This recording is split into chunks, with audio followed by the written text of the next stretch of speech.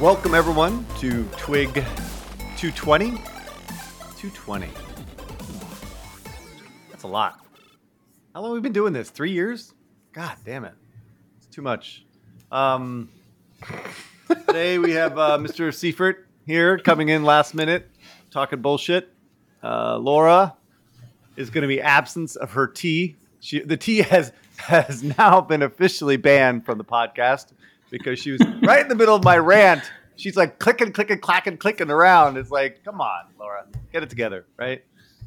Ethan is not joining us today because he has more important things to do. And Philip is here to talk about CSGO and other things. So I'm going to I might start a new segment on the show. I've decided by myself, clearly, is I'm going to do my hot take in the first like 5 minutes. So any of you want the hot take, they can tune in, which is probably not a good idea in terms of keeping people tuned into the podcast. But I'm giving my hot take on Kotaku and their fucking bullshit reporting. I'm just so tired of reading their crap. I don't know why I torture myself. We're gonna do a quick update on Bobby and Bobby Kotick and Activision and some of the stuff that's going on there, and also talk about the complete lies that Phil Spencer is telling about the Battle Pass, which was unleashed in the documents in the UK. And what else? A few earnings announcements, and we're gonna kind of revisit Scopely because we haven't talked about Scopely in a long fucking time. So I don't know. It hasn't been in the news all that much. So I just took a quick look at Scopely and what's happening there. So any updates from anybody? Nothing? No. Boring life here. Lord. Oh, well, I have one. My credit card was somehow stolen over the weekend, and they decided to spend about $1,000 in Redmond, $333 at GameStop. Really? Jesus. Yeah. Nice. It was awful. To the moon. That's wild. Must have been kids. Well, sorry for that. That sucks. By the way, we haven't had... That happened to me. Oh, go ahead. Go ahead. No, that happened to me like 2-3 weeks ago. Someone bought like a $4,000 flight on Virgin Atlantic with my business card, with my company card, which was really annoying to have to close down because it's connected to like, Gmail, my professional Google account. It's connected to the hosting bill. So like I kept getting all these emails saying like, oh, your account's going to be deactivated if you don't pay the bill. And it's like I had to like find every single recurring payment on the card and go update it with the new information. Super, super annoying. Super annoying. Oh my God. I've started that process now. First world problems, dude. Let's oh my God, let's renew our recurring subscription. I mean, it's the humanity of it all. To be fair, it's theft. It's just like not a first world price. I got stolen from, but okay, you're fine. Yeah, it's not the end of the world. It's just annoying. I haven't given a basketball update in ages, so I have to give a basketball update. They finished the series of the Made Hoop series, and they finished, I think, 4th or 5th, which is actually quite good, but second in their bracket. So they will have a really good position in the championship in Vegas in March 11th. So we'll see how they do.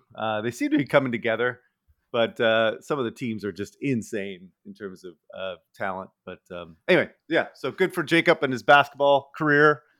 All right, moving on. All right, what do we got first? We have going to the top. All right. Oh, first, I have to make a correction because I actually, part of my job has been looking at some of these blockchain gaming games that are coming out in the next 18 months. And for the most part, they're fucking horrific, right? I mean, it's like, I don't know how these companies got funded. Like, they're building games. It's bad. They make no sense. It's web games. It's like, oh yeah, let's make another card game. Let's make another strategy game, right? Let's not innovate at all, right? Let's just not know how to make games, right? So like I've been bitching and moaning about the fact that like these people got gajillions of dollars to build stuff and they never actually made games, right? They don't know how to make games, right? So I've been using this one company as the example of this, and it's actually been unnamed. I don't think I've actually said the name before. I just said it was like 6 guys from HBO are building a startup to make a shooter. And I have to apologize because all these guys actually built a pretty amazing team, and they're actually designing a very actually reasonably compelling product, right? I really take a look. It's called Shrapnel, and it's from a group called Neon. But anyway, they pulled together a pretty great team of people that are making this game. And it's basically a shooter with the ability for people to make maps that, based upon the success of the maps, they're actually paid in token, right?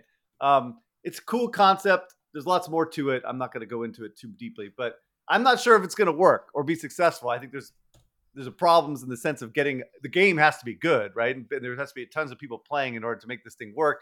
And you have to find the people that are willing to make maps, which is fucking hard to make good maps. But the design is actually impressive, and they're using their money and actually building something really cool. Now, again, I want to be clear here. This does not change the fact that the majority of the founders that got funded in the blockchain fucking mania have no experience whatsoever in making games, and we're starting to see that the results of that. But and now these companies are scrambling, trying to figure out, how do we make a game now? And so yeah. I mean, I just actually picked the wrong team to actually use as an example. So I apologize to the guys at Neon. I like what you guys are doing. I've looked at a lot of games in the space, and this is one of the ones that was the most interesting. So I hope they are successful. Well, I think you also left out it's an extraction shooter, which is something that I've seen almost every FPF developer foam at the mouth for. Everyone thinks that they're going to be able to mainstream Escape from Tarkov, which has been a game that's kind of gone under the radar in the mainstream. It's not distributed on Steam. It's direct to consumer. It's Russian. So there's been a lot of inability for this type of genre to break through to the mainstream. And it'll be interesting to see how they combine Web3 with the idea of a player losing a lot of their resources when they die in a game, which is core to extraction shooters. But so far, no one's mainstreamed it. Everyone's taken a shot. We saw The Cycle take a shot. They did a huge pivot from being a PvE, PvP battle royale, almost completely changed the game engine into an extraction shooter. They've had some success, although they haven't been able to sustain in the long run. You've seen DMZ from Call of Duty take a stab at this. You saw Battlefield take a stab at this.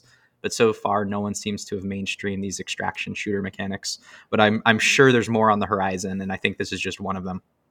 Yeah. I mean, I really, again, Blizzard's game is the one that I'm kind of hoping will be the standard by which things are measured going forward, but I think it's far off. All right. So my first hot take is we're going back to Kotaku, right? I am constantly amazed at how terrible this outlet is. And actually, this was regards to the EA paying $588 million for the rights to Premier League, I think is what it was. Sorry, yes. That's correct. Now, what's interesting is that the actual title was not clickbait. It was actually a reasonably well thought out title, but the first paragraph, I almost threw up in my mouth. Okay, so this is the paragraph, okay? Programming and gameplay be damned. Sports game live and die on their licensing. It's why Madden was able to crush NFL 2K, why EA's FIFA, known as EA Sports FC, has been able to grind Konami's PES into the dust, not because they're better games, but because they paid to be the only games to feature the actual teams you want to see playing in the leagues you want to see them playing in. Okay. This is why Kotaku is the worst outlet in video games, right? He is right on one thing, for sure. The article is not wrong in what they're saying, but they leave out so much fucking context that it's an embarrassment for them to be writing this stuff, right?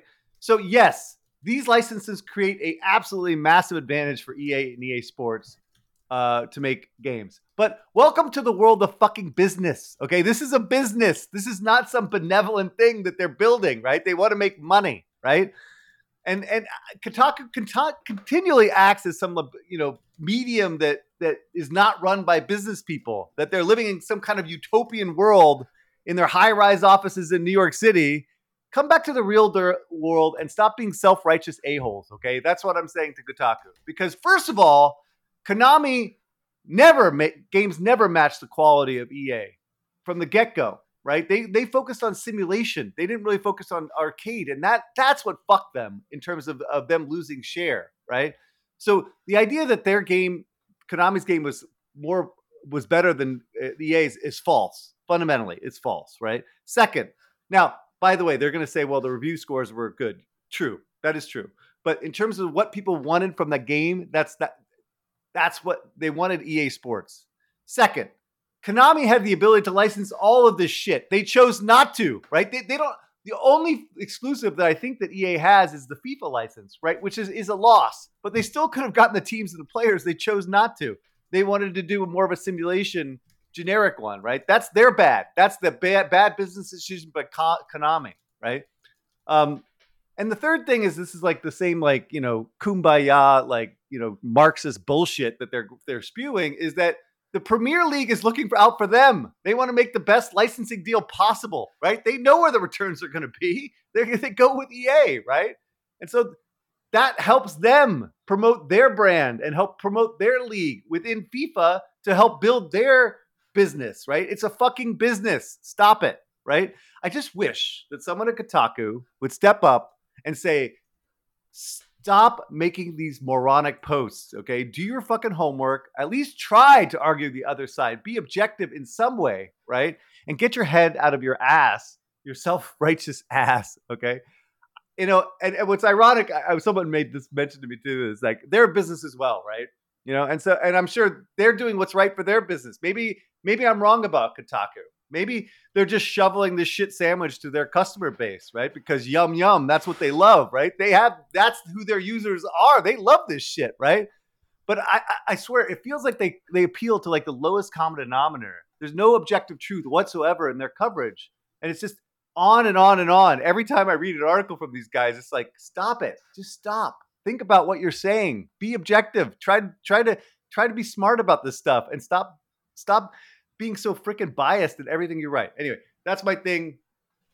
I have to read Kotaku just for the laugh, right? And just to see like how idiotic someone could be about this business. But anyway, that's my quick rant on Kotaku. Fuck you guys. I'm so sick of listening to your shit. Anyway, all right, moving on. Oh God, why am I'm the one who keeps going here. Okay, Microsoft. Okay, so finally Microsoft admits it's forced to say the fucking obvious, right? Say the secret out loud, right? That games are cannibalizing. Subscriptions are cannibalizing their game sales. So Game Pass subscriptions are cannibalizing game sales.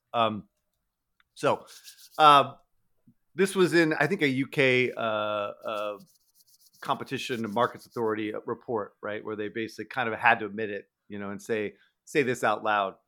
So the quote was, Microsoft submitted that its internal analysis shows some kind of redacted percent decline in base game sales 12 months following their addition to Game Pass. The CMA noted in their report. Dude, this is not fucking rocket science, right? Of course, if you put Forza Horizon in a fucking subscription, like, sales are going to decline. I mean, it's so moronic that this is even like a question to anybody out there. But Phil Spencer, in a previous quote, said this, and this is what people should be focused on. When you put game like Forza Horizon 4 on Game Pass, you instantly have more players in the game, which is actually leading to more sales of the game. Lie. Wrong. Not correct. Spencer said, adding, you say, well, isn't everyone just doing the subscribe for $10 and go play this thing? But no, gamers find things to play based on what everyone else is playing, which is so inherently wrong. Anyway, so all I'm saying is that if you put something in a subscription, it's not going to sell as well, right? But the next logical conclusion that you have to build is that if you have a subscription with all these amazing first-party games, shooters, racing games, action games, it will reduce the sales of third-party games on the platform for the same fucking reason, right?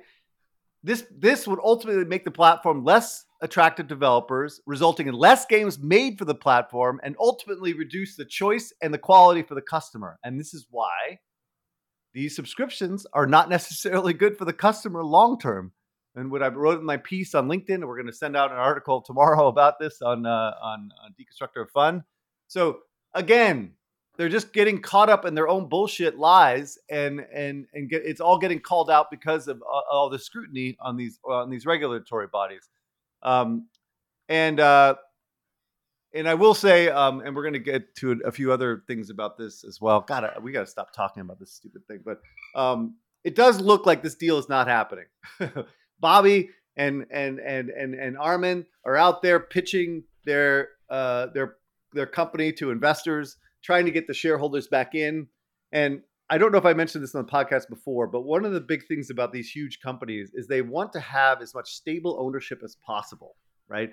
The way you do not want your shares trading all over the place. Like if you look at like AppLovin, ironSource, Unity, all these companies are just trading up and down constantly, right? The way to stabilize your share price is to get huge investors like T. Rowe and Fidelity and Cap Group and all these big guys to own big chunks of your stock, which make it less volatile, right? Because they're long-term holders and they hold it for a long time. I'm not going to go into why that is. And so what Bobby and Armin are out there doing is trying to get those investors into the stock again, because right now all we have in the stock is speculators, right? So we have the ARBs and hedge fund hotels that are just like, sorry, I shouldn't say it that way. Hedge funds that are just basically trading the stock, or it's not the right type of shareholders. So anyway, they're making a concerted effort to get those people back because I think they assume that this deal may not come through. So that's kind of the speculation on my part. So, all right, I think I'm going to take a breath and go get some coffee like I need it.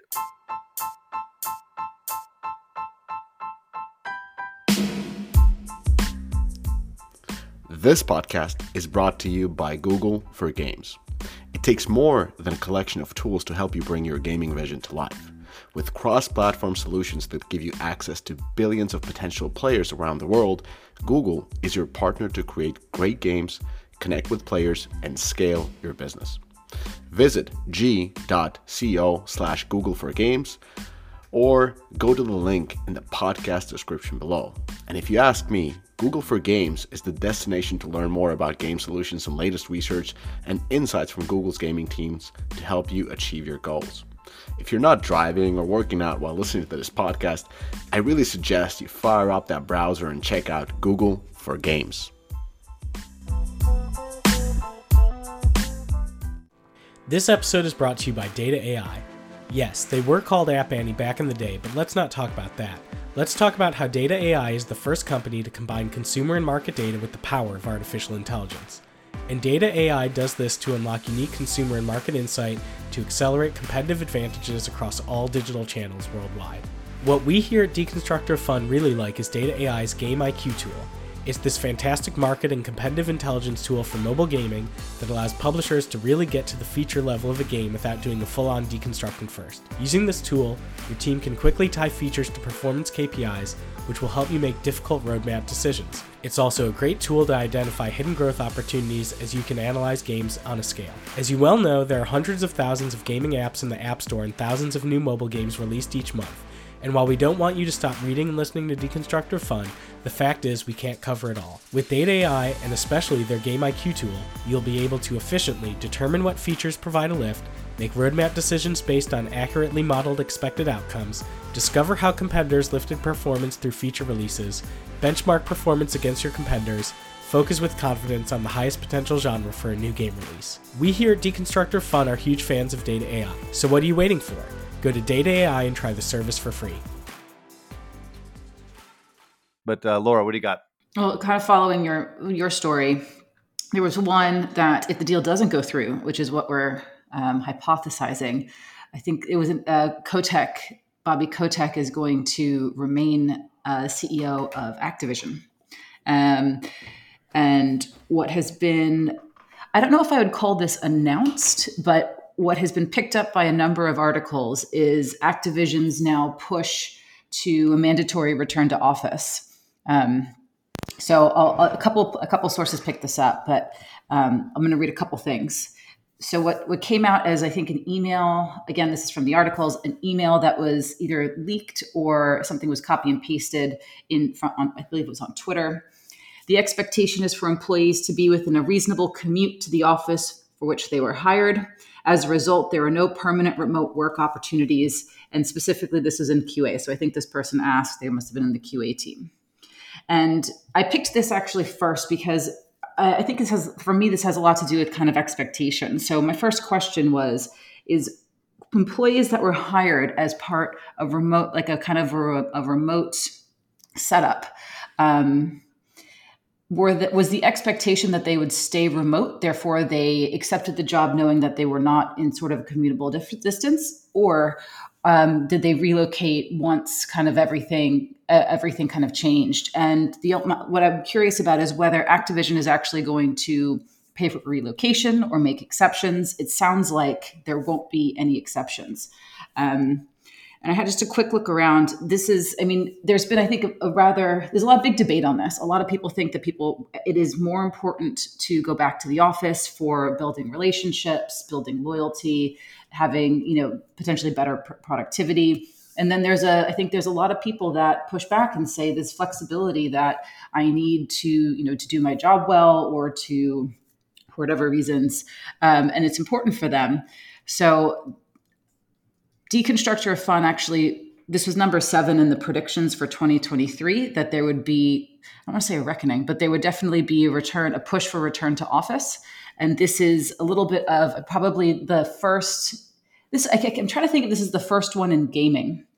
I know tech's already been pushing people to come back, but for gaming, I would say this is probably the biggest one I can think of that I've seen. Has any, just so I'm not missing anything, has anyone else seen that kind of the big companies doing a push? No. Yeah. So I wonder if this is going to be that domino that other companies will follow suit or not. But it does bring up a lot of questions. I mean, I think the biggest one is what happens to those people that are no longer within commutable distance? How do we just say, nope, we don't want you anymore, find a way to move back, whether or not you can afford to live in the area, or it's convenient for you, or your kids are in the right school district, or whether there'll be like actual accommodations made to make it as easy as possible. I think there's one more powerful weapon, which is just paying people location-based pay. I think that will generally get them back to the office if you're going to pay them based on their local wages when they've moved to the suburbs. Yeah. That seems like the ultimate company play. Right. Well, my sense is that I don't think people were hired with the expectation during COVID, with the expectation they'd be able to work remotely forever. I would be surprised if anybody was given that sort of whatever benefit or sort of promise, right? My sense would be that, you're hired during COVID. Hey, you're going to work remote for now, but we have no idea when or if we're going to go back to the office. I don't think if anybody was given a job, with the explicit stipulation that you'll be able to work remote for forever, then they should be able to work remote for forever, or be given severance if they're laid off. Like, it's not, if that's what's in your contract, that's what's in your contract. But I haven't heard of anybody who got hired with the explicit stipulation that they can be remote forever. Like that, I just don't think a company would do that. Why would who wants to try to forecast the future like that? Yeah, the only thing I would say, anecdotally, I think I agree with you, Eric. I think most people were like, okay, well, yeah, you could be remote, but this is not forever type thing. There's some exceptions to that. But what I will say is less anecdotally is it's pretty clear that working from home for game development has not been a great thing, right? Like, it is pretty clear by most people's measures that games have been constantly delayed, right? There's been so many different delays of games. It's been really, really challenging for AAA companies to make games and execute well against their SKU plans. Like, there's been delays. Obviously, Ubisoft's been a disaster. EA's been a disaster. Take-Two hasn't gotten anything out in a long time. Activision is finally executing, but it was a challenge. But I think COVID really kind of delayed and hurt the overall gaming, at least in the AAA space. But that's COVID. That's not remote work. Those are two different things. But they're the same. Well, okay, fine. But they're the same thing in the sense that the disruption that was created by COVID was because everyone was working from home, right? Sure. But the question is going forward, are you going to be able to produce more output with a remote work policy or with an in-person policy, and including all the things that come with having a remote work policy or on-site? Am I able to hire remotely, or do I have to hire locally? And I think it's much less clear that productivity is either higher or lower based on whether or not you're remote work or I- on site. I mean, we just saw Supercell today go in the opposite direction I would and start to say that they're going to consider European-based hires I would outside of Helsinki. I would respectfully disagree Ooh. on the. I'm just front. asking the question. I'm not necessarily making a claim here, but I'm saying like that is the company measure that you would take is where is productivity the highest under what policy. It seems to me that it's way too early to say whether or not we have evidence one way or the other where your productivity is the highest. Wait, sorry. I'm sorry. Got distracted. My wife is texting me. My son got in trouble on something. Sorry. What did you say? Not shooting enough hoops? No. He's being disruptive in class. I mean, who would have thunk, right? Okay. Was there a question for me or there on that one?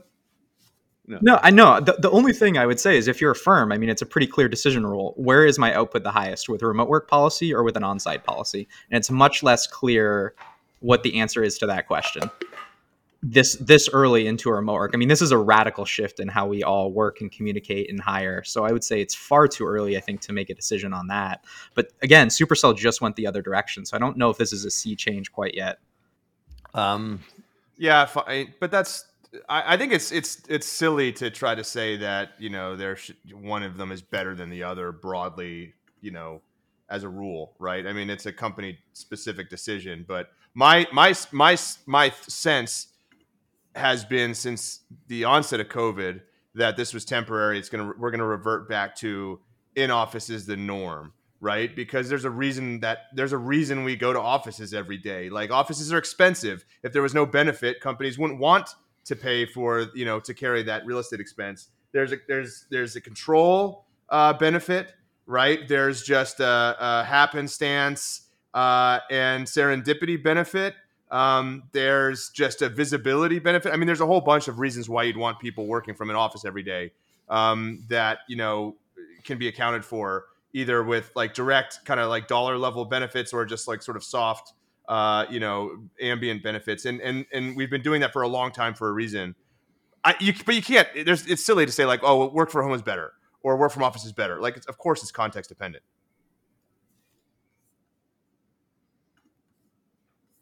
I guess like I go back to the productivity question though, and if you're just looking at it on a productivity basis, clearly there's the technological factor that makes you more or less productive when you're a remote worker. And then there's obviously some things that are unchangeable, like time zones, language barriers, cultural barriers, but technology can still influence productivity. So I don't, certainly there has been a reason that we've gone into the office for the large part of at least modern economic history, but it's unclear to me why we'd expect that also to be the same in the future. Like, the institutions are changing, like our productivity tools are changing. I think there's good reason to believe that you can see shifts over time. Again, I'm not necessarily saying that's a prediction, but I think there's clear factors we can draw between the availability of remote work and the availability of technology. Let's just get to this Oculus headset. I think that will clear everyone up. That will change the mind of everyone. You're out of your mind. All right, moving on. All right. Wait, what are we just coming off of? We're on the AppLovin earnings. Right. So we had AppLovin earnings last week. They had a blowout. Stock was up 30% after hours. Just a couple stats here, and there's something I really want to hover over, but I'll just kind of rattle off some of the stats. So the software platform, which is basically all the ad tech, plus like a discovery app that they have, revenue grew 24% year over year. They said primarily due to App Discovery and ALX. ALX is the exchange. App Discovery is the demand tool. And the software platform delivered 44% of the company's total revenue. So if you think about AppLovin, you got to look at, there's two businesses basically. There's the content business, the software platform / call it ad tech business. The software business is high margin. The content business is low margin. They said in the earnings call that they've kind of managed the process basically to completion of jettisoning the lowest performing studios and games, and they feel like they're in a stable place with the content business. But the content business historically had been the biggest and still is the biggest proportion of revenue, but the software platform is growing as a percentage, right? So they're highlighting that percentage. Almost, I kind of think about like when Zynga was transitioning to mobile, every quarter they highlighted like what percentage of their bookings were mobile, right? Just to showcase that they'd been growing that, because obviously the desktop business, the Flash business, the Facebook business was in decline, and sort of secularly in decline, and they wanted to showcase that they were growing the mobile side. Well, AppLovin too, they're highlighting that the software proportion of the business is growing, right? Okay, so put that aside. One thing that they revealed in the earnings, which I didn't really see anybody else latch onto, but I think is very, very interesting and very, very instructive when interpreting these results, right, was that they said, and this was kind of like a throwaway comment, but I think it delivers like some really important insight. Adam, the CEO, said he asked someone on the team to get a guesstimate, right, of what percentage of top games use Max as their SSP, right, as their mediation platform. And this analyst came back and they said, of the top 100 most downloaded games, so not grossing, but downloaded, 2/3 were using Max.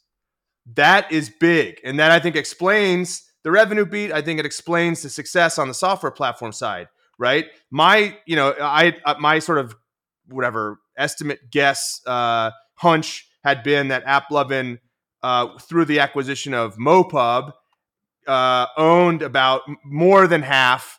And my sense was it was like slightly more than half. So let's call 55% of the SSP market, of the mediation market. That was my hunch. Well, apparently it's 2/3. Now that's top 100 games, so maybe the proportions change when you go further down the long tail. But my sense is that probably stays consistent, or maybe it even increases. So they have 2/3 of the SSP market, of the mediation market, right?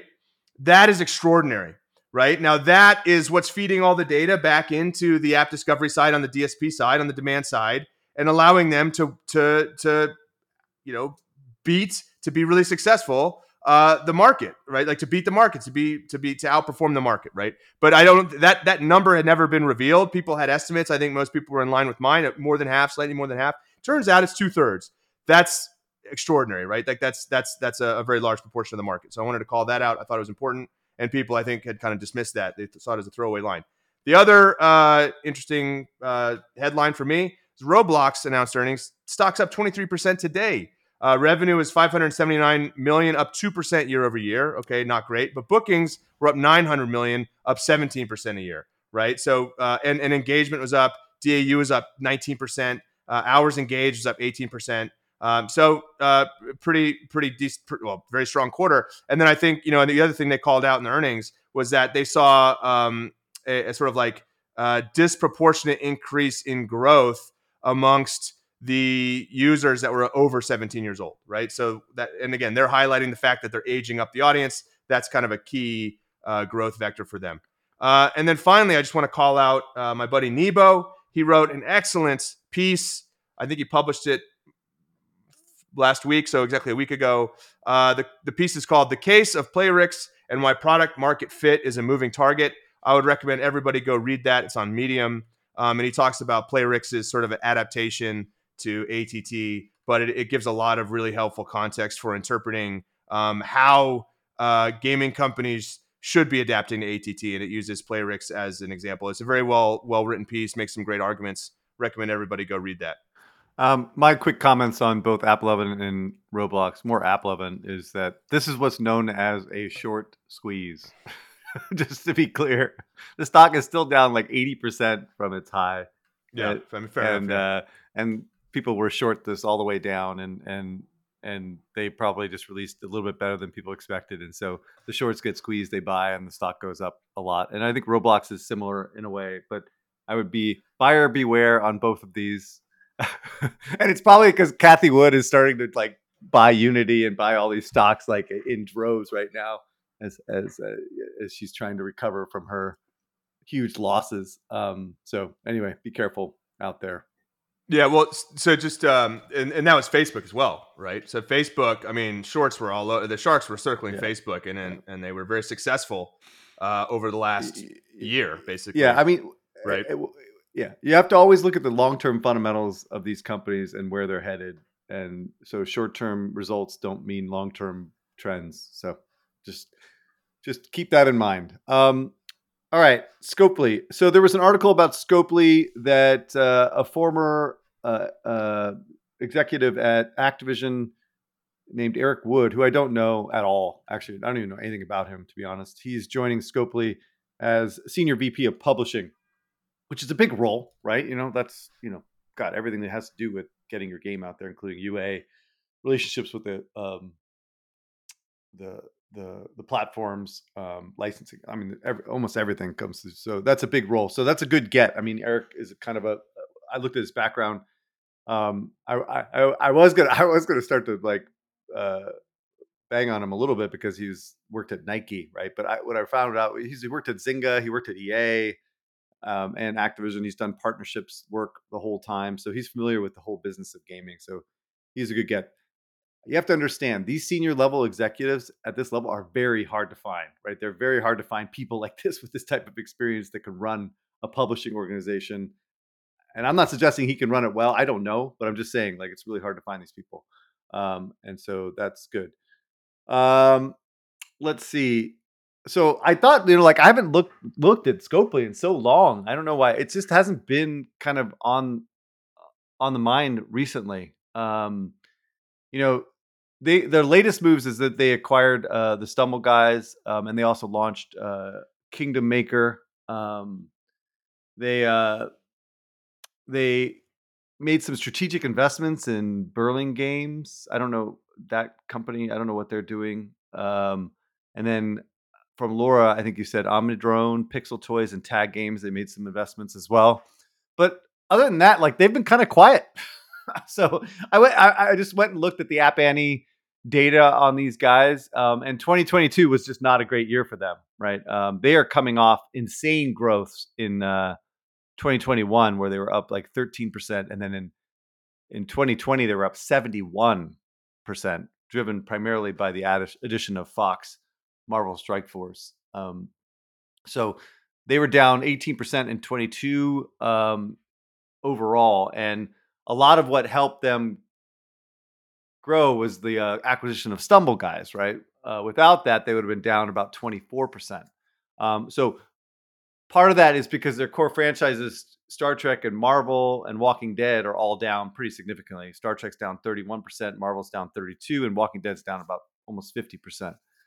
So again, these franchises are getting old, first of all, but I think they are right in the crosshairs of Apple's global mobile recession, right? They optimize the crap out of these games to help them grow. But now I just don't think they are delivering the results in this environment. I mean, it's hard to grow these things profitably when you can't target spenders, right? I mean, that's fundamentally a problem. But the rest of their stuff, the casual, the casino stuff, is doing a little bit better, but still down year over year. But the biggest issue I see with Scopely, or at least looking from the data, is the lack of any new releases. I mean, I've been told that they are working on a gajillion different things, but they just haven't released shit. They released Kingdom Maker, but that failed to get much traction. It did a couple million. It's not that interesting. I don't see much in the soft launch. Now, this may be hidden away from me, so I don't know.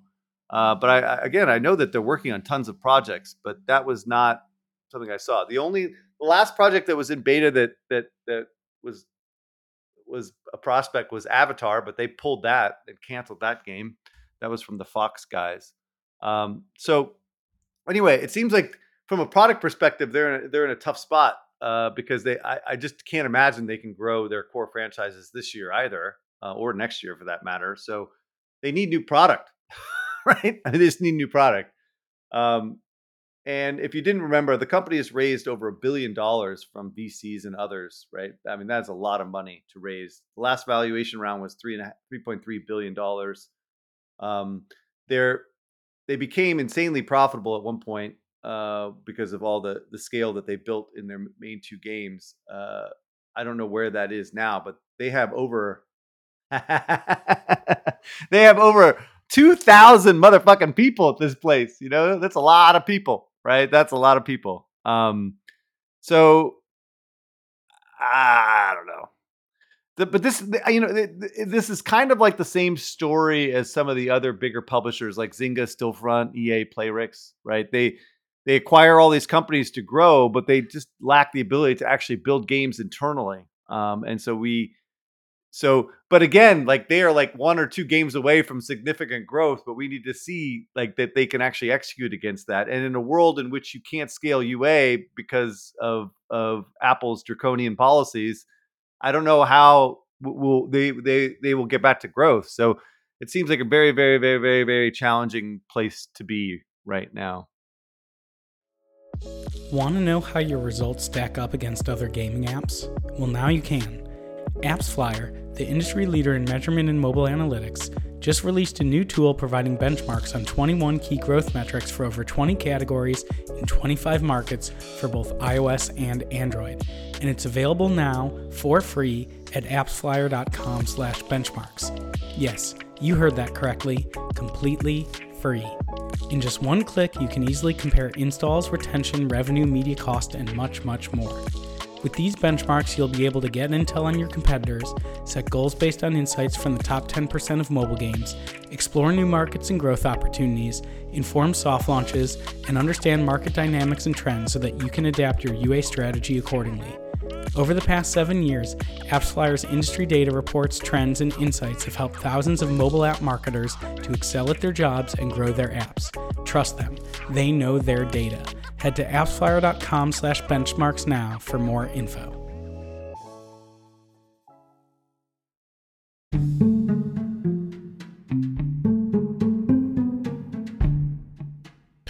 Recent changes in the app stores are boon to mobile game developers. Now you can sell in-game items and currencies with big savings on transaction fees. And Xsolla just added 3 new features to their web shop for mobile game solution to help you level up your monetization practices outside the app stores. The 3 solutions are subscriptions, analytics, and promotions. Now, subscriptions are a smart add to your mobile revenue strategy. They boost game revenue with predictability while maintaining a loyal user base. Analytics give you data, and data has become fuel on which modern society runs. If you don't know your players, you won't know what they want or how to get them to click that buy button. Analyze your data so you can create critical piece of the purchasing puzzle. Finally, promotions allow you to easily reach out to opted-in players via email or Discord and other channels to bring them to your web shop on your website. You'll be able to generate new sales and keep more profit. To find how to get started, visit xsolla.pro/mobile or go to the link in this podcast description. Any comments from the peanut gallery, Mr. Phil?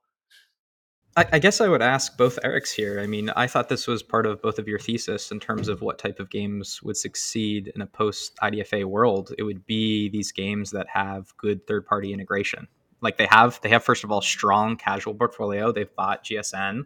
They have Yahtzee, which is a extremely casual game. They bought another Match 3 maker, which is in Spain.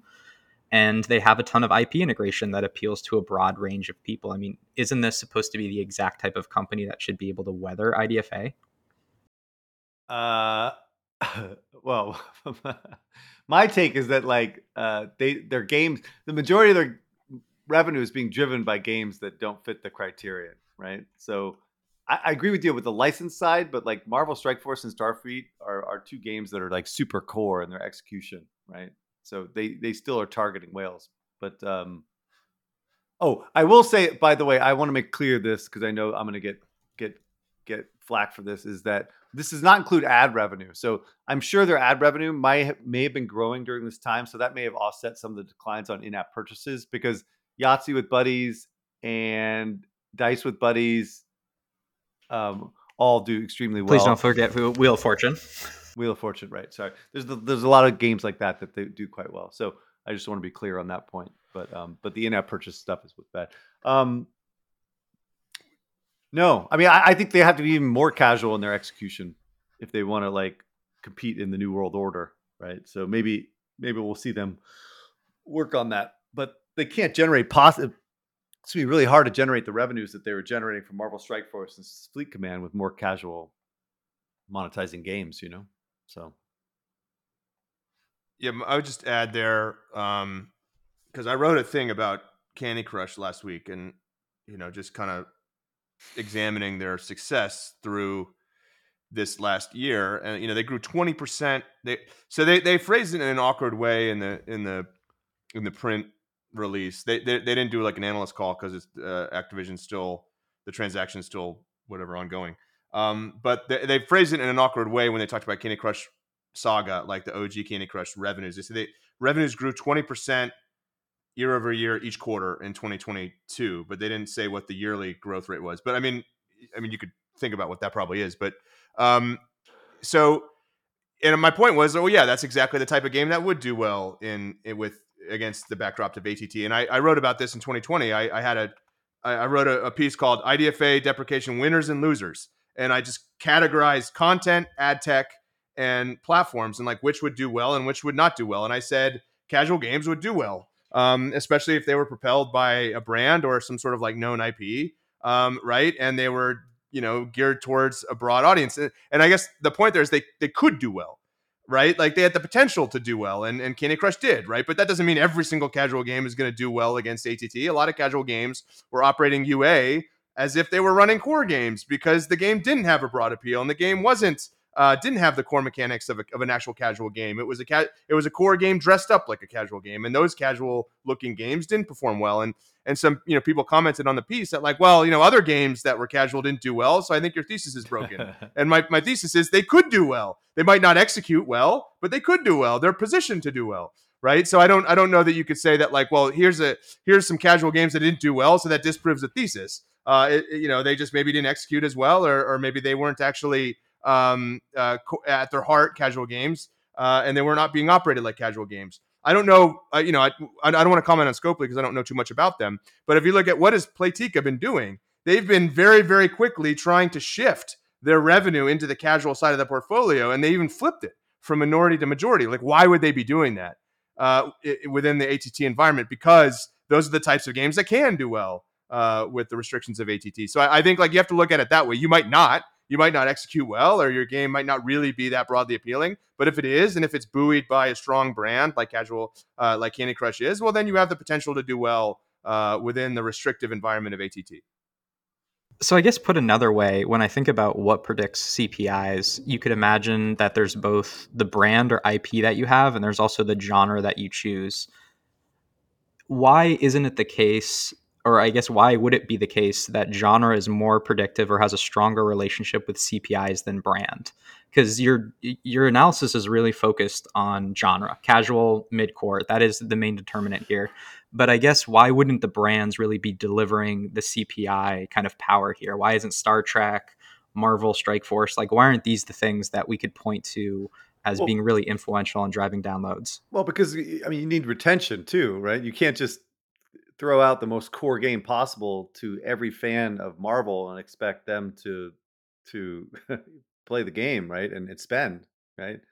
So it has to be casual gameplay ultimately to keep people engaged, That's fine, and that would affect DAU, but if we were looking at downloads, I mean, genre is something that's really only exposed past download. It's only something you really interact with past download. Shouldn't brand be more predictive of CPI and genre be more predictive of retention?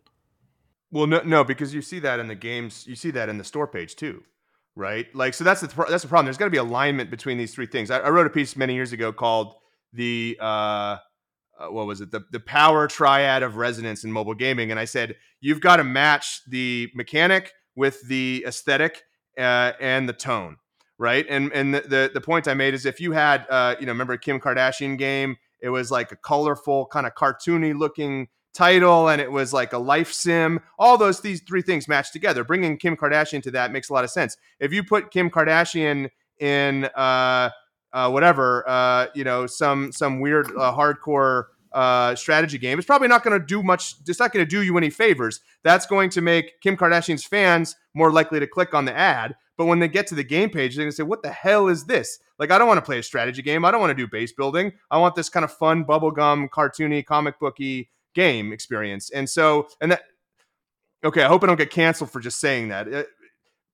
Kim Kardashian fans, I'm sure, are well-rounded, great people, and they would love a strategy game. But when they see Kim Kardashian, that's not what they're thinking, right? They're thinking Keeping Up with the Kardashians and like this kind of lightweight, airy reality TV. Please don't assume that I mean Kim enough. Kardashian fans are Stop stupid. digging. It could only Stop digging, Eric. You get my You're all point. right. You You're get my okay. point. It's a You safe. get my- you It's get- a safe place, Eric.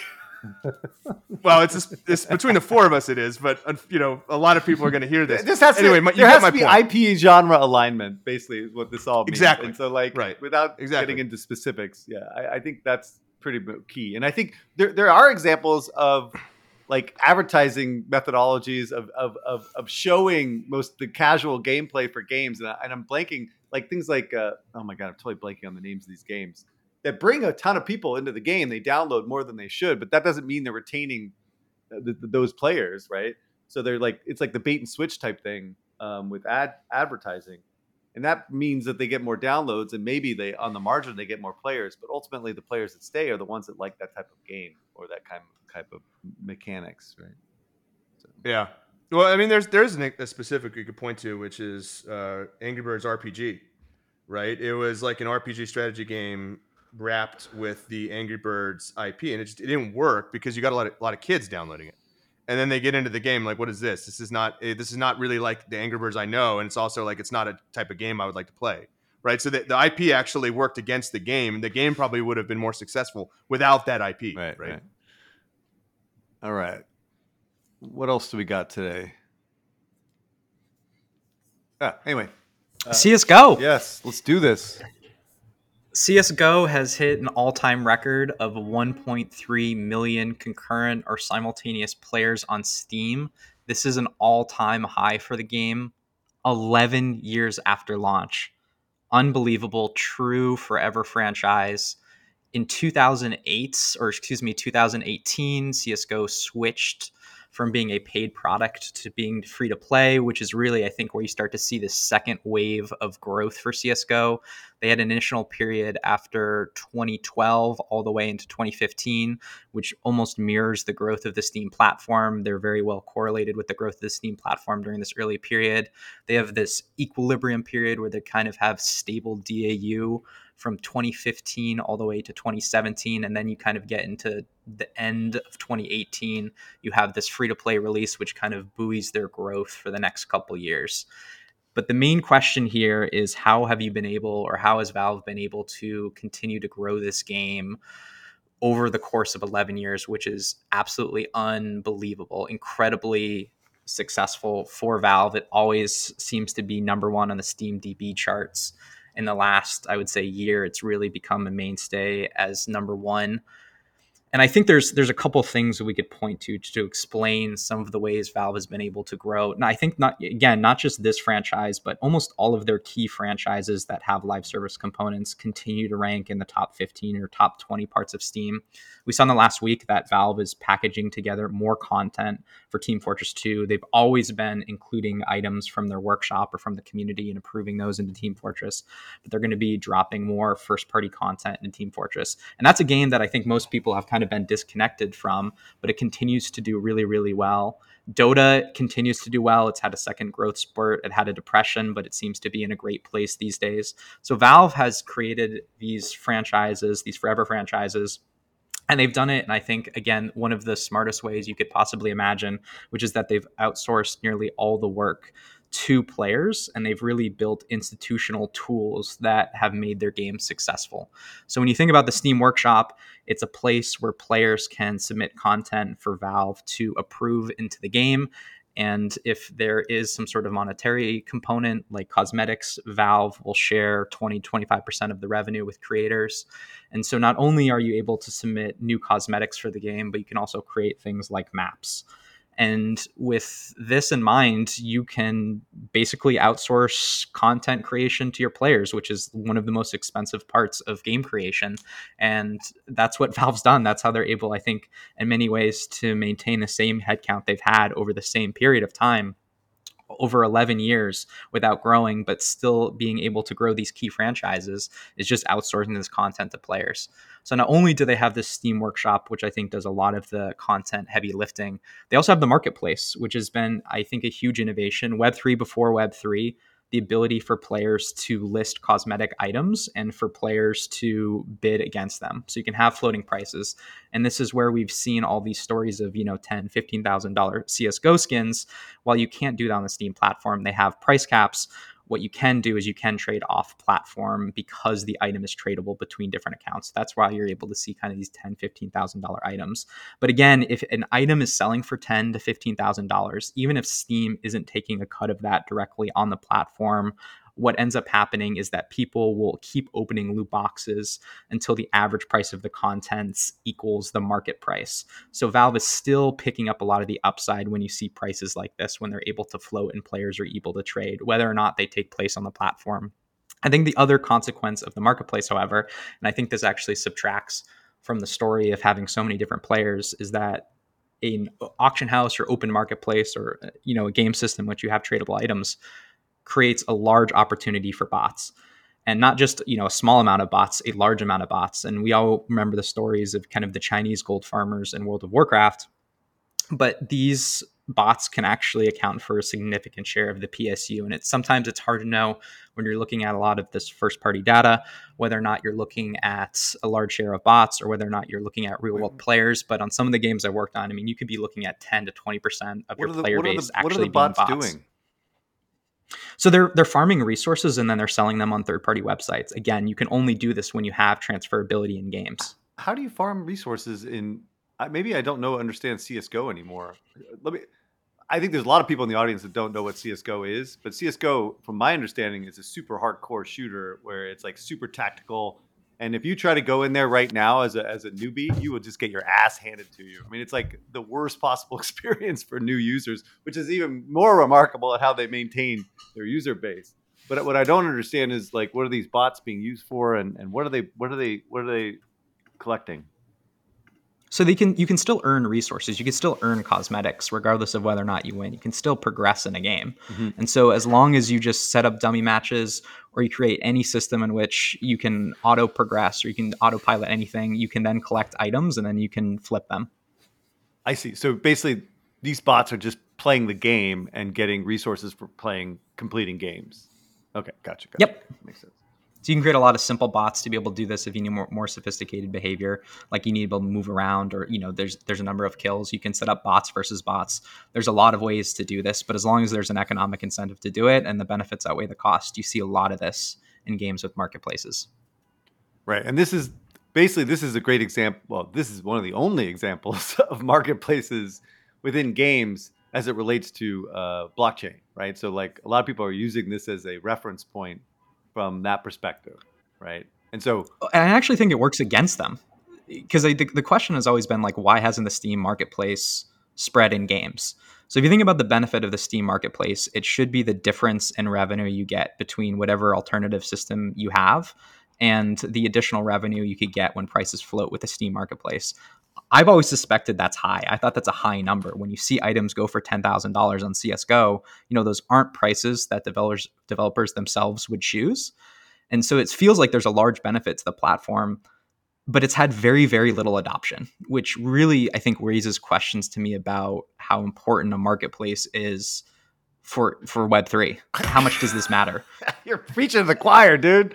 Exactly. I don't think that's fun, right? I don't think people want this shit, but whatever. Okay. And people extract value and cheat. And it's like, it's really hard to manage, like you're saying. Whatever. All right. No, I agree. Yeah, I'm not quite sure I understand the bot proposition here, but I could just not be getting it. I have a fun question for all of you. How much do you think Valve is worth? Like, well, if they were acquired today, what would the acquisition price be? Oh, man. I used to know. What is the revenue? What's the revenue on that they get from the store? No idea. I mean, is that public? No, I don't. That's what I don't know. If I knew that, because I know their profitability is like absolutely through the moon. How about this? They're worth a lot. I mean, we've always had rumors that Amazon's tried to buy them multiple times. Dude, everyone's tried to buy those motherfuckers. Bezos just shows up. They're not for sale. Dude, it is a fucking piggy bank, dude. Do you realize like the amount of money that is shed from that place? It's all wholly owned by what's his name and Gabe Newell. It's like, dude, dude, that's like a cash machine, dude. They're never selling. Right. And he doesn't want to be part of anybody else. And he no. But he spun out of Microsoft to create Valve. I think he did that because he wanted to be his own boss. I mean, he's got to be a billionaire. So if you're already a billionaire and you own your own company and it's all private, why the hell would you ever sell? You get one. And he spends half the year in New Zealand. That's what he's doing these days. If you're a billionaire already, like, I don't know.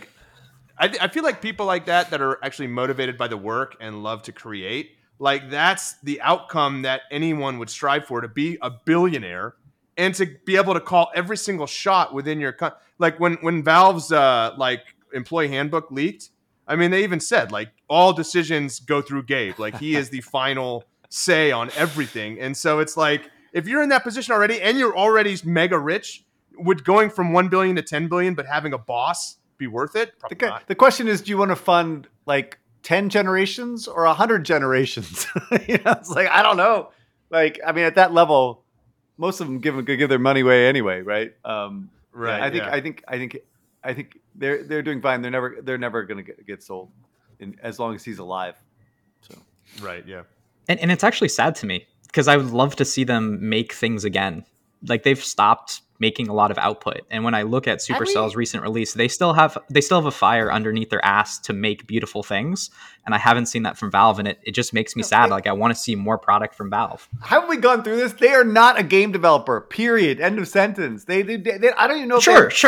But I want them to be a game developer. They're not. I want them to be a game developer, though. All the people that I make want them to games create are things gone. again. We all benefit from that. No, we don't, because they don't have any game makers left, right? There's no one there that makes games. Like, they're all left long ago. So to be clear, they did release Half-Life 2 VR to widespread critical success. They at least tried with Artifact, and I will die on a hill that game is beautiful. So they've made a couple shots on goal. I mean, to your point, though, they did hire Richard Garfield. That's like 20 years ago. It's like, stop it. Stop. That's not what they are anymore. They're building fucking, Steam decks and shit like that, and stupid VR things. I know, and it Steam makes me sad. Nah, dude, they're a fucking retailer, dude. They're an online retailer. I think they're a research institution. they're a research institution that has toys. So I'm looking at their career page right now. They have 4 open positions for in the game design department. But I think these you are have just to understand, though. Templates or something. But Valve Eric, doesn't hire like other companies. Is it for VR or anything, or is it mixed reality, or does it say on there? It doesn't say. It just says level designer, psychologist, which is interesting, game development software engineer, and game designer other. So these sound kind of just like open applications or something. They are. They usually hire opportunistically. It's not something that they're usually going out and trying to solve for. They're just trying to collect interesting people that adds to Valve's knowledge base. It's just a radically different model. Yeah. Their headcount's been stable again over this period of time, largely. Very little attrition and very little hiring. Yeah. Wasn't it the Greek finance minister left Valve to go to Greece to become the finance minister, right, during the debt crisis? Well, and he did the thing where you start a blog when you're traveling. You're going to tell your family about your travels, and then you only have like 1 or 2 posts. He did that same thing. He has 2 posts about Valve economics. Oh yeah. Depressing. All right. The last thing we'll say, I want to applaud the Warner Brothers guys on this game, this fucking Harry Potter game, which I was saying was going to do like 8 to 10 million units. This thing could do like 14 or 15. It's supposedly like insane in terms of demand. And this is not even on current gen, right? This is only on next gen and PC. So yeah, this thing is blowing it off. And I unfortunately I haven't had time, which is I say this with utmost humility, Eric. I haven't had time to play. I really do want to play. I only got through like the first 45 minutes, and so but the game's amazing. It's selling really well. So hats off to the guys at Warner. I think they needed a win, and they're getting it. And the game is great. So anyway, we'll see you guys next week. Stay out of trouble, and talk soon. Bye later, guys. You did it. You made it to the end of the episode. As a fan of the show, it would help us out if you subscribe and leave us a review on the podcast service of your choice. More importantly, are you a member of the Deconstructor of Fun Slack group? If you have 5 years or more of games industry experience, go to deconstructoroffun.com/Slack and apply to join. Join the games industry's best professional community filled with peers always willing to lend a hand. Or subscribe to our newsletter to get all the latest insights from the Deconstructor of Fun content creators. Thanks for listening.